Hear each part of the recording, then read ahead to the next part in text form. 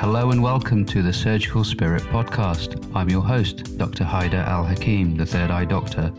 Pull up a chair and get ready for some candid and uncompromising discussion with experts, innovators, agitators, and influential people from every corner of health and well-being. From inside the hospital to at home in the kitchen, we're leaving no stone unturned in our quest to uncover the secrets of healthier, happier, more successful, and less stressful lives. Thank you so much for joining us, and without further ado, let's meet this episode's guest. Hello, Sheila. How are you? Hi, I am good. Thank you, Haider. I love the sort of picture behind you. You've got this sort of half-naked woman in some sort of swimming gear. What's that about? So at the top, it actually says, I go into the water, and then I think it's to lose my mind and find my soul. Does it say that? I don't know. I can't read it because I think it's back to front. Yeah. Into the water I go to lose my mind and find my soul. So I'm a big open water swimming fan. I got into it. I actually got into it. Someone asked me this the other day. The first time I went into a quarry in my wetsuit in 2012. And I remember sitting there for about 20 minutes before I plucked up the courage to actually get in the water. And then gradually one thing led to another, and the wetsuit came off end of 2018, I think. So I think I'm in my fourth season of winter swimming, so no wetsuit, and dabbling with getting rid of the neoprene gloves and boots, but it is quite stabby. So they're a little bit of a comfort blanket, but yes, that's my thing. And someone shared an article with me yesterday which talks about how dopamine gets raised with cold water immersion, but I think it's below 11 degrees and goes up by 250%, matching that you get with high class drugs, but without the after drop. 250 as in 250? Yeah. Wow. Yeah. So it's for me, I call it a reset button. It just, wow. You could go down to the beach worrying about something, go into the water, and you come out and you cannot even remember what it was what was on your mind. It's just because your whole body's just got to stop and go, oh, what is going on right now? What are you doing? And yeah, then of course, when you come out, it's busy trying to get you warm again. So, I know it's become really popular, particularly through lockdown. And there are obviously dangers associated with it. It's all about acclimatization. But yes, so what was the first time like? Could you sort of tell us about that? And because I'm sure there's a few listeners out there who are thinking, yeah, maybe for me. And this is the thing, actually, because when I first moved down to Dorset, which was 5 years ago, I saw people doing it and thought that'd be so cool to be like one of those people, that I don't think I dare. And then I found a couple of groups that I was swimming with in my wetsuit, and someone just said to me, well, why don't you do a swim in your wetsuit, and then when you're finished, take the wetsuit off and just go in, because your body's already used to it, your hands and feet are used to it. And so that's what I did, and it was like, oh, that's not as cold as I thought it was. So there's that slight acclimatization. And it kind of just carried on from there. And then I got to the point where I realized it was actually quite a faff to put a wetsuit on. And then one day I was so cold, I was struggling to get out of my wetsuit, and I sort of dislocated my thumb because it all went all the way back. And because my hands were so cold, I didn't even realize I'd done it. And it was only as I started to warm up that I thought, oh, that thumb really hurts actually, and I still get a bit of pain from it. And so I think that it put me off, and I thought, well, I'm not going to bother with the wetsuit anymore. And yeah, just carried on. And obviously I don't go in the winter. I manage about 10 minutes, but it's quite stabby. I call it stabby. Like that's people. A lot of people measure the temperature on their watch, and I just like it's either cold, stabby, or very stabby. That's how I measure it. Wow. And the first time you went in with your wetsuit, what was that like? So the first time I went in with the wetsuit, I remember being just more scared about getting into this quarry because it was quite dark and black, and I think my fear was what is underneath the water, even though rationally I knew it couldn't be anything. But yeah, I remember once I was in, feeling like, oh, this is amazing, because there's something about when you're in the water, you're just completely held by nature. You can't get any closer to nature, but when that water is all around you, and when like you come out and as your body, you spend a while sort of jumping about, feeling like, am I ever going to get warm again? And there's this sort of swimmer's dance that everyone does. And then when that warmth starts to come through, you really get that, oh, that was amazing, that was amazing, that was amazing. It doesn't make it any easier the next time you go in, but you do hang on to that when you're walking in the water, because you know how amazing it's going to feel afterwards. It is something that you've just got to, you've got to overcome the thought that, so there's the fact is the water is cold, and that's not going to change. The thought is, it's too cold for me to go in. That is just a thought that's in our imagination. And when I talk about taking a pair of scissors to that thought, if you cut the thought away, so it's cold, I'm going to go in anyway, like that, the action, and then you kind of move over it. Now, I mean, it sounds simple, it's a practice, isn't it? But there is something about recognizing what the thought is and the fact that that's not actually true. Yeah. I mean, whenever I get into the water, I always think of Jaws. I don't know why. It's just sort of been ingrained into me from multiple, watching it on many times. And yeah, and as you said, you've just got to like overcome that thought. I mean, it's totally irrational, but it's always there. And I went one time into the open waters with a wetsuit, and yeah, it was quite horrifying actually.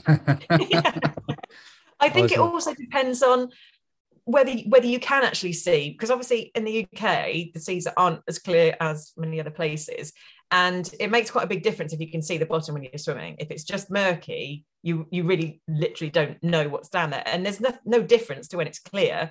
But in your head, there's some big monster that's going to come and like bite your face. Yeah. I mean, I mean, I felt some sort of slimy stuff underneath me occasionally, and the rest was just sort of duck poo everywhere. Oh, and, where were you swimming?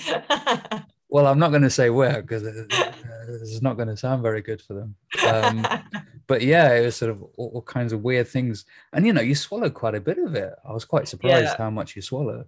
Yeah, and to be fair, talking about like where did you swim, my first event was the World Triathlon. It just happened to be the world. I wasn't competing as a world athlete, but and it was in Hyde Park, so the swim was in the Serpentine. So yeah, there are plenty. That like nicer places to that. Well, yeah, you couldn't see anything, and when you're doing the start line of a triathlon, you're usually getting bashed over the head by someone's arm and then kicked by someone's foot. So it's, there are much more pleasant, quieter, more serene places to go, I have since learned. Where's the sort of the best places you've ever swam at, and that really talks to you? Yeah, so in abroad, I can't remember the name of the island now, but I was lucky enough to stay on a friend's boat, and we were there was one island, I cannot remember the name of it, but it was pretty much uninhabited, and so I was able to swim from the boat to the shore, and there's just no one there, and it's the first time I've ever really experienced that. The silence was deafening because there was just no sound. And then a few birds and things. But then in the UK, in the Lake District, just around the back of Scafell, which is the highest UK peak, there's a lake called Sprinkling Tarn. And so it's the highest open water place that you can swim. And when I went up there, I was the only one in this lake creating these ripples that were going. And that was pretty cold, but it's pretty special to be, because you can only get up there by hiking up there. So pretty special place that.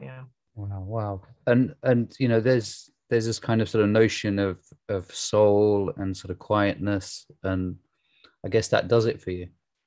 Yeah, because you can't think about anything else when your body's immersed in that cold water, because it is cold, and you're forced to look at your immediate surroundings. So you're in that lake looking up at Scafell, and it just reminds you of the beauty of the world and how we're such a small, insignificant part in it, really. So it just really grounds you, or floats you. So yeah, sort of floating existence, and I mean, as you said, sort of letting nature support you. Yeah, and every single swim is different, particularly when you're swimming in the sea. The wind direction changes, the tide's changing.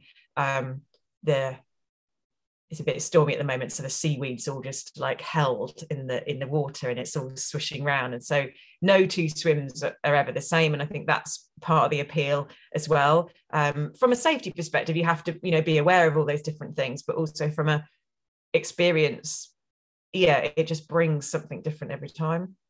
And sort of any horror stories, any horrible moments you'd like to share with the audience today? I don't want to put anyone off, Haida.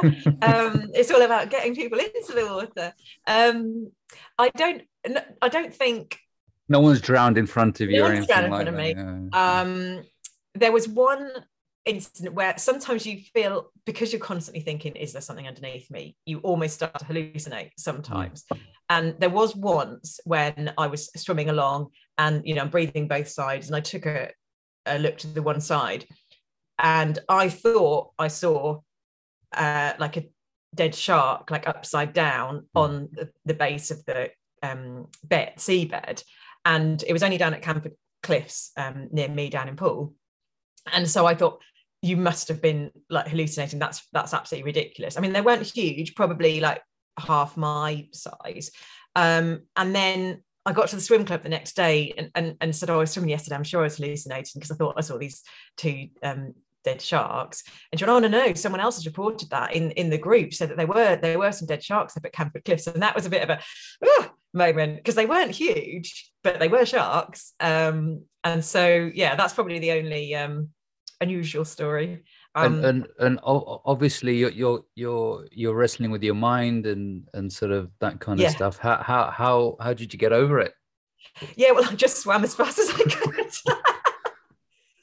Because I sort of tried to say to myself, that's not true. Because otherwise, you might freak yourself out of the water and never get back in again. Because the plus side of that wildlife, and I'm a bit annoyed that this hasn't happened to me yet, but there have been sightings of dolphins down at Poole and in the harbour. And so you can hallucinate in the other way and see ripples of waves and think they're dolphins. But I haven't seen any yet, but they are there to be spotted. Wow. So, and what made you go to Dorset? I mean, did something happen that you thought to yourself, I've had enough of this, I'm getting out? Yeah, that pretty much was about the sum of it. So, in fact, almost 5 years today, so 17th of May, was the day that I was sitting in a meeting with my manager, and I was staring out the window thinking, I don't think I really want to do this anymore. But I'd said it out loud, and then he said, are you resigning? And I went, yeah. And I had thought about it, but I hadn't planned that particular conversation. And so I walked out of the meeting, because he said, are you resigning? And I walked out of the meeting, and I was like, what have you done? And then the other half of me was this helium balloon going, woohoo, you did it. I mean, you're free now. And that was on the back of, you can give it whatever label you like: stress, burnout, depression. I was not in a very good place, and I had a chunk of time out of work to work out what I really did want to do. And this was on the back of getting back into the work and thinking, this just isn't working for me. And so I finished up that role, and then I literally had no plan B. So I found myself. What role was it? So I was a learning consultant. I think that was my title. How quick you forget. So I was managing a team of consultants who were designing training material for organizations when they were changing their computer software or implementing it. And I would do change and training. And then prior to that, I was sort of HR generalist at Kraft Foods when Kraft bought out Cadbury. So that whole huge merger. So I found myself a coach to figure out what I really did want to do. And over the course of that, thought, I don't think I'm the only person that kind of gets to a point in their life and thinks, what am I doing? Like, is this it? And that there were probably things that might have suited me better to support me in finding a way to enjoy that role better, or different support mechanics possibly. And I was thinking about, I don't want other people in the situation that I was in. What can I do? And having had counselling and coaching, I was like, you know what, coaching is a real way for people to find out for themselves what they really want. So what made you go to see a coach or a counsellor? Or because I just thought I don't know what to do, and I don't know where to start in thinking about it. And so the counselling was when I was off sick from work, right, and that was more about getting me like processing. Often there's loads of stuff, like I call it rocks in your rucksack. There's loads of rocks in your rucksack. You're walking around, it's really, really heavy. A lot of it doesn't serve you. And that counselling was, right, let's get these out and let's like sort them all out. And that can happen in coaching as well, but it sort of depends how heavy and gnarly and knotty those rocks are as to whether you need to kind of go down the psychotherapy counselling route, or whether the coaching can like work through them. And so in working with the coach, I got such a great sense of like control, and thought if I'm going to make change, then I'm gonna go big. So I started training up to be a coach, and in amongst all of that, I thought, oh, I want to live by the seaside actually. So I was living in Warwick, just outside Birmingham, probably the most landlocked that you can get. And I'm going to go down and live by the seaside. And so just up sticks, and because I think that was one of my principles, that I want to do work where I can work from anywhere. And I often meet my clients on the beach, walking, talking, and all that open space where we can do some amazing thinking is working for me, and it's working for the people that want to do something different with their lives, or want to get a better balance. So that was a long answer to your question. Yeah, and it's quite interesting how coaching can be sort of many hats really, and which to a certain extent does give it a bad name, because it's not the route is not very prescribed. It could sort of be anywhere and sort of at any time. How long were you in the HR industry for? I was thinking about this earlier. So I joined in 2009. So and I still do. So I'm still a member of the CIPD, and I volunteer on the local committee. I was running a session this morning. I have like a special interest for coaching, but in terms of employed HR roles, good 10 years. Mm-hmm. And has HR changed over the years, and if so, what's your view on it? So I'm probably not as close to be able to answer that. I think I remember really clearly when I took this secondment into HR to start with, and someone saying to me, "Oh, you're joining the secret police," and I was like, "What? I don't understand what you mean." Well, obviously I do now, it had that in some places they still do have that reputation. But if you look in forward thinking companies, you see that HR are actually like supporting people in the organization to support, it's like line managers to support their teams. So they're supporting them with, building coaching skills and mental health awareness and things like that. So I think HR sometimes does get this reputation that like, oh, well, they're going to find me someone to do that job.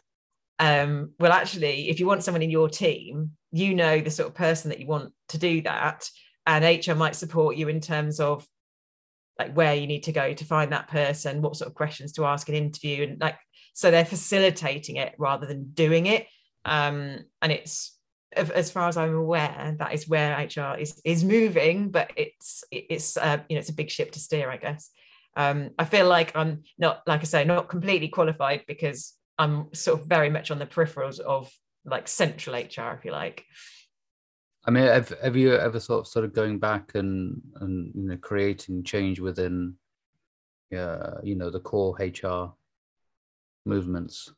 Probably not, because I love what I'm doing so much now. Yeah. And when I went into coaching, it was about helping sort of individuals, and I remember being really anti. I don't want to do any work with any other corporates or organizations. I just want to work with individuals. And as I've moved on and done more training and done more work, and people have invited me into their organizations, it kind of overcame that fear, and now I quite enjoy working with teams in organizations. And I've also expanded my coaching work, so I'm a coach supervisor, so I supervise the work of other coaches, and a mentor coach, so I observe others coaching, and then we discuss how we might be able to sharpen their skills there. So I've expanded within the coaching space, which I think is giving me the challenge that I need in terms of driving me. Who's your favorite coach? Who's for your favorite popular coach that many people have heard about? Or that doesn't exist? Maybe it's an oxymoron. Yeah, well, no. I think so. My favorite coach is Michael Bungay Stanier. He set up a company called The Box of Crayons. He's got a book called The Coaching Habit, which is a book of 7 questions where he believes people can coach in 10 minutes. So it's designed for managers who want to use coaching to support their teams. And then he also brought out a book called The Advice Trap, because the biggest thing you have to overcome with coaching is giving out advice, because as humans, we're all very willing to tell people what we did and how we would do it, and actually that won't work in everyone's world. And that's the example that I use, is when people say, I really need something to switch off from work, and I say, well, I could tell you to go and jump in the sea in the middle of winter, because that'll give you a reset. That works for me, though. It probably won't work for a whole chunk of other people. And so when I say that to people, they get it. They're like, yeah, no, that really wouldn't work for me. So what would work? And then almost instantly they come up with their own ideas. So that Advice Trap book is really good. And through lockdown, he had a podcast called We Will Get Through This, and he talked to all sorts of specialists about resilience and different things. And he had some great speakers on there. I think he's just he's very down to earth, and he's just got some great ideas about how we can just keep it quite simple. So I think, yeah, I would say he's probably the one that stands out. I mean, doctors have this kind of, they don't like the word resilience, because it means that, it's not the system's fault, it's their fault, essentially. How would you counteract that sort of notion and that idea?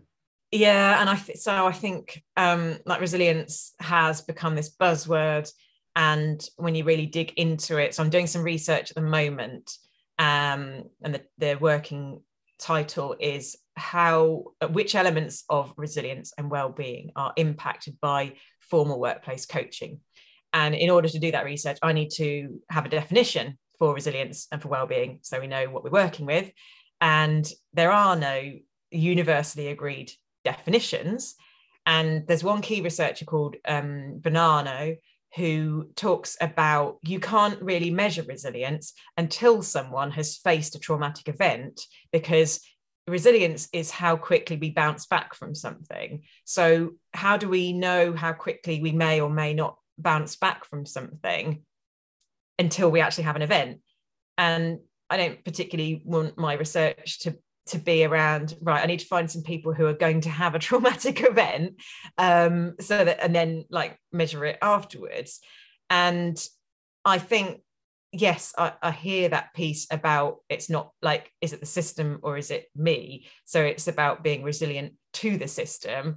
And then, because one key thing about resilience is our sense of control, and where people have an internal locus of control, they're more likely to be more resilient than those who have an external locus of control. So what I mean by that is, an external locus of control is, I'm driving along and there's a truck coming towards me, and I can't do anything about the fact that truck is coming towards me. an internal locus of control says there's a truck coming towards me. I could turn left, that might put me in the ditch. I could turn right, that might put me in the central reservation. I could slam my brakes on. So it's about recognizing this is how I can respond to what's happening in front of me. So that's where the resilience is not about just standing firm and going, I'm going to put up with this. It's about choosing how we work our way around that. And another quote that I think is brilliant from, you might have come across, but the book A Man's Search for Meaning by Viktor Frankl. And so he says in that, between any stimulus and response is space, and in that space is our opportunity to choose, and that's where we get freedom and growth. So the more we grow that space to give ourselves some time to make the choices, is where we've got the opportunity to choose how we respond to things. So I think that's what my thinking is around that, but it's still emerging, and I'm always happy to talk to more people about that, and particularly because I've got this huge research project where I need 60 coaches to enlist clients so that we can actually look at, because I think that resilience and well-being, and I've broken that down into component parts, is like a byproduct of coaching. So it happens even if you're not talking about things. And it's come from clients that I've been working with. At the end of their coaching sessions, the program, they mark themselves in these elements of well-being, and things like sleep. They were saying sleep was improving and activity was improving. We've never had a conversation about sleep, never had a conversation about activity. And I think it comes from the activity, probably a sense of control. Okay, I want to do this activity. I'm going to choose to make this time for it. And sleep, I think we process things overnight when we process challenges, that the old phrase, sleep on it. If we're processing that stuff in a coaching conversation, in our conscious waking hours, does that take it off the brain's load? And so when we sleep, we're not working through that as well. So we sleep a bit better. So these are the things that I'm finding like really fascinating, and it's other coaches are coming forward and think, yeah, that is really fascinating. And, how do we get to the bottom of that and figure that out? So I'm quite excited by what we might be able to find there, because we could find ourselves in a position where we can say coaching could be a strategy for well-being, never mind sort of spas and smoothies and offering things that we don't know that people need. Give them the space to think what they actually want, and then it boosts on its own. So yeah.